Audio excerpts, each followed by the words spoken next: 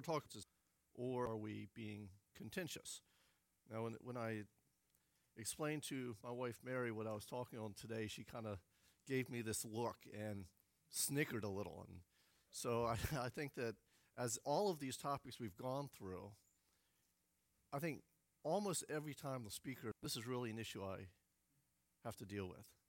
And so I'm thinking that I probably have to deal with contentiousness. But when you look back, and we'll look back at all of the topics we've covered so far, each one of them is on a continuum where you can be all the way to one side, maybe the good side of whatever the topic is, or all the way to the other side. But most likely you're somewhere in between, and you probably move from time to time within that topic. So I am Mike, and it is the Christmas season, so there's a reindeer.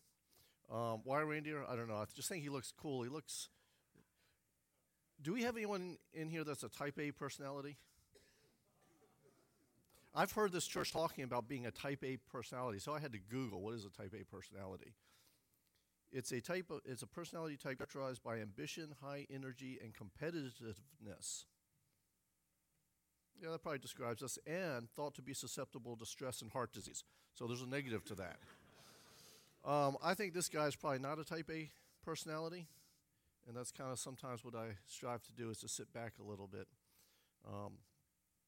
So we have this continuum.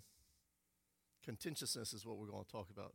So just keep that picture in mind, and keep in mind that we're not necessarily talking about people that are always on and always in your face and always being contentious.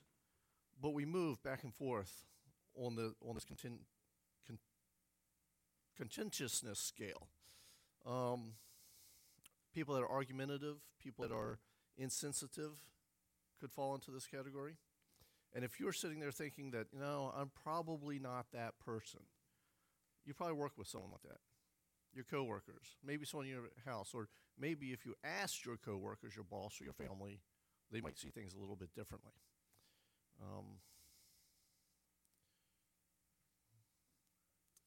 So we all fall in that continuum based on a lot of things. It could be that we're feeling insecure, we're just having a bad day. We're feeling hurt for some reason, or my favorite word, we just feel like being obstinate. And that does happen. 1 Timothy 3:3 says an overseer must be peaceable. The word there, peaceable or non-contentious, it depends on the translation you're looking at, is kind of a contrast to what Paul describes as false teachers in 6:4 as having an unhealthy craving for controversy and quarrels about work. Paul said that in 3:2, so we got it up there. Titus 3:2. He says that we're subject to rulers and authorities, obedient, ready for every good work. We've talked about that before. And we must not slander anyone, but be peaceable, gentle, showing courtesy to all. And I think when he says courtesy to all, he means to all.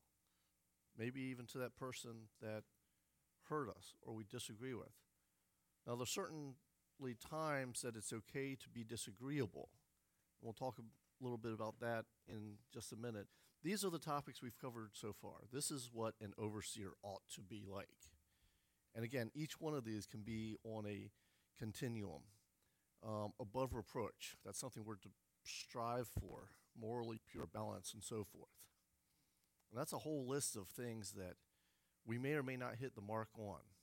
And so we're just going to talk through this a little bit and give you maybe some tools to consider how you might improve on your own life, or how you may help those guys around you. Paul's concerned particularly with people that habitually demonstrate inappropriate attitudes that are far right on that scale. But he's also concerned with people that are to the left, but may from time to time, and maybe it's only with one person or two people, perhaps just with your family, perhaps it's in the car that you tend to bounce further to the right. And that's also of concern. But about disagreeing, it's okay to disagree. In essentials, unity. In non-essentials, liberty. In all things, charity. I've seen that attributed to a lot of people. This guy's the furthest date back that I found it attributed, and it was 1625, I believe. BCC holds on to that as well. It's not in our statement of faith, but when you go, or the Constitution, but when you go and look at the web page, it says that we hold essential those areas.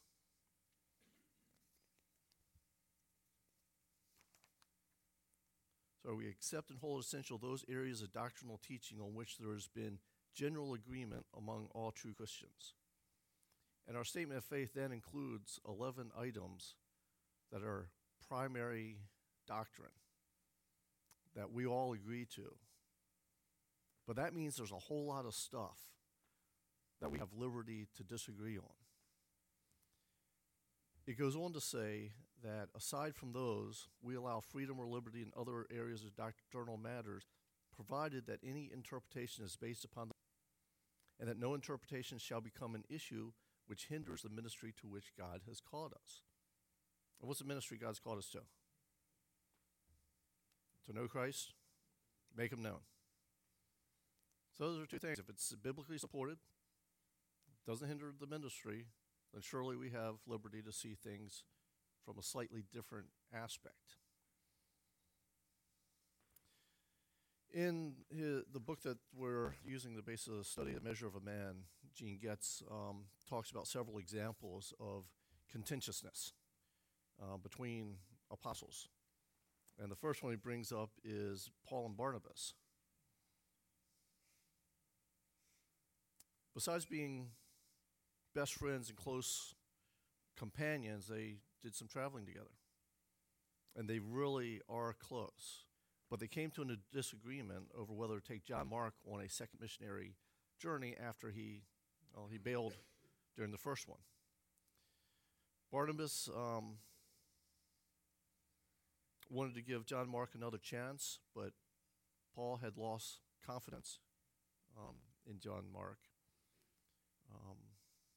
Barnabas believed that,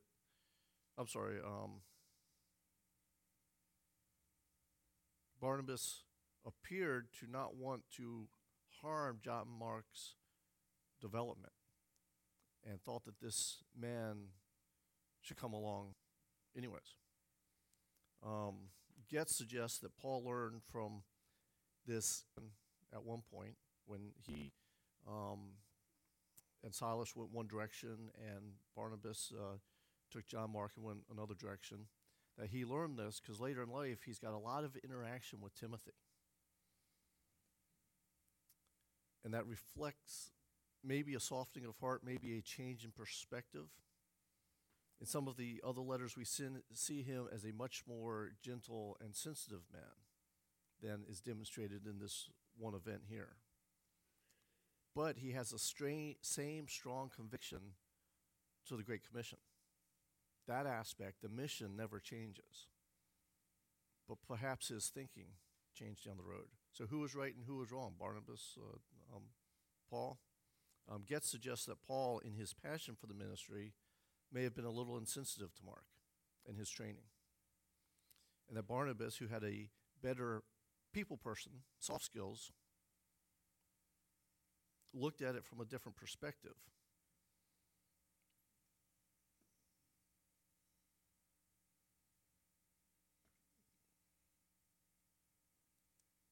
So neither one was necessarily right or wrong at the time, but that's just an example of contention between the apostles. Now, do we have contention within our church? Sure, it comes up. Do we within our table groups? Perhaps. In our families? Absolutely. So just think about that. Another example is Paul and Peter. Galatians 2:11 through 13. That's kind of small. If you have a Bible, pull it out if you want to follow along. Galatians 2, starting with verse 11. But when Cephas came to Antioch, I opposed him to his face because he stood condemned. It's pretty strong language. For before certain men came from James, he was eating with the Gentiles.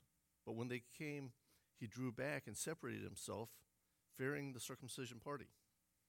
And the rest of the Jews acted hypocritically along with him, so that even Barnabas was led astray by their hypocrisy. But when I saw their conduct was not in step with the truth of the gospel, I said to them, if you, though a Jew, live like a Gentile, not like a Jew, how can you force the Gentiles to live like Jews? Just an example. I opposed him to his face. I saw this error in his ways. This is pretty strong language. Is this method of confrontation right? Who was right and who was wrong in this situation? It certainly appears that Paul was right in calling out Peter's compromise, which became a stumbling block, as he mentions, to others. We need to call each other out. We need to point out certainly errors in teaching. But are we doing it to be contentious? It's clear that God used great men to carry out his work. He used lesser men to carry out his work. And we are all human, even the apostles, as this demonstrates. We all make mistakes. And we can all expect to be in a process of growing spiritually. And I hope that's something that you're seeing within your tables and your discussions. The third example he used was the Sons of Thunder. I love that. I'd like to be named Sons of Thunder. James and John. These two, called by Jesus, appear to be in a state of contentiousness. If they're going to rile up the other apostles, if anyone's going to, these two could do it. But they appear to be in contention regarding position of power. Now recall that they approached Jesus. In fact, their mother approached Jesus at one point and asked for special consideration for James and John. And they also approached Jesus and asked to be placed with him, one on one side, one on the other, in his glory. When the other apostles heard of their boldness or audacity, they all became indignant, which led to a teaching moment by Jesus to correct their thinking about whether they were here to serve or be served. Now, this isn't about the teaching moment. It's about the fact that they stirred up the other apostles by seeking a position of authority.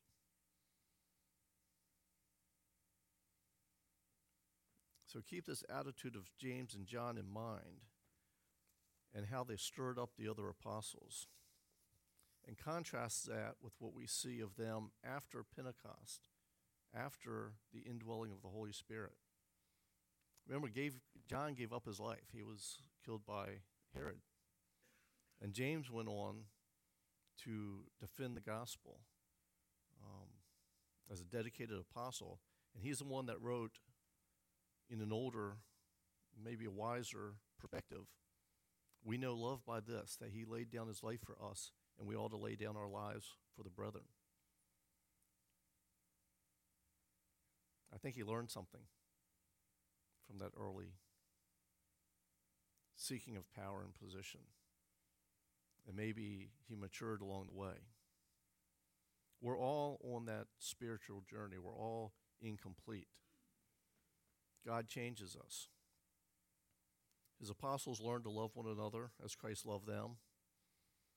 And there's something about unity amongst each other that is very important. It was certainly important to Christ, as this was what he prayed to the Father for just prior to his crucifixion. And Paul wrote about unity. To the Christians in Rome, he instructed them to live in harmony with one another. Do not be haughty, but associate with the lowly. Do not be wise in your own estimation. If possible, be at peace with all men. Be peaceable. Pursue things with peace and building up one another. Now may God, who gives perseverance and encouragement, grant you to be of the same mind with one another, that with one accord you may, with one voice, glorify the God and Father of our Lord Jesus Christ. So we need to be in unity. Our church encourages unity in the essentials and freedom to disagree on the non-essentials of faith. We have some examples of contentious behavior. So what might cause contentiousness in us? This is not a personality. This is a inner trait that we may have. And again, we may be all the way on the right of that scale, or we may be all the way on the left, but we move. So when we do find ourselves contentious, is it because of selfishness and jealousy? Is it our sin nature that's bringing that out? Is it because we have bad parental role models? You know, we've all had experiences growing up. Each one of us are different. Some of us never had a peaceful home modeled to us. Everything, all the decisions we made were through argument and through contentious behavior. That's a possibility. Is it because of bad habits? Even if we had peacemaking modeled for us in the home, we can certainly build bad habits as we grow in a competitive society which we know we're in, where to win means getting the last word. Do we fall into that trap?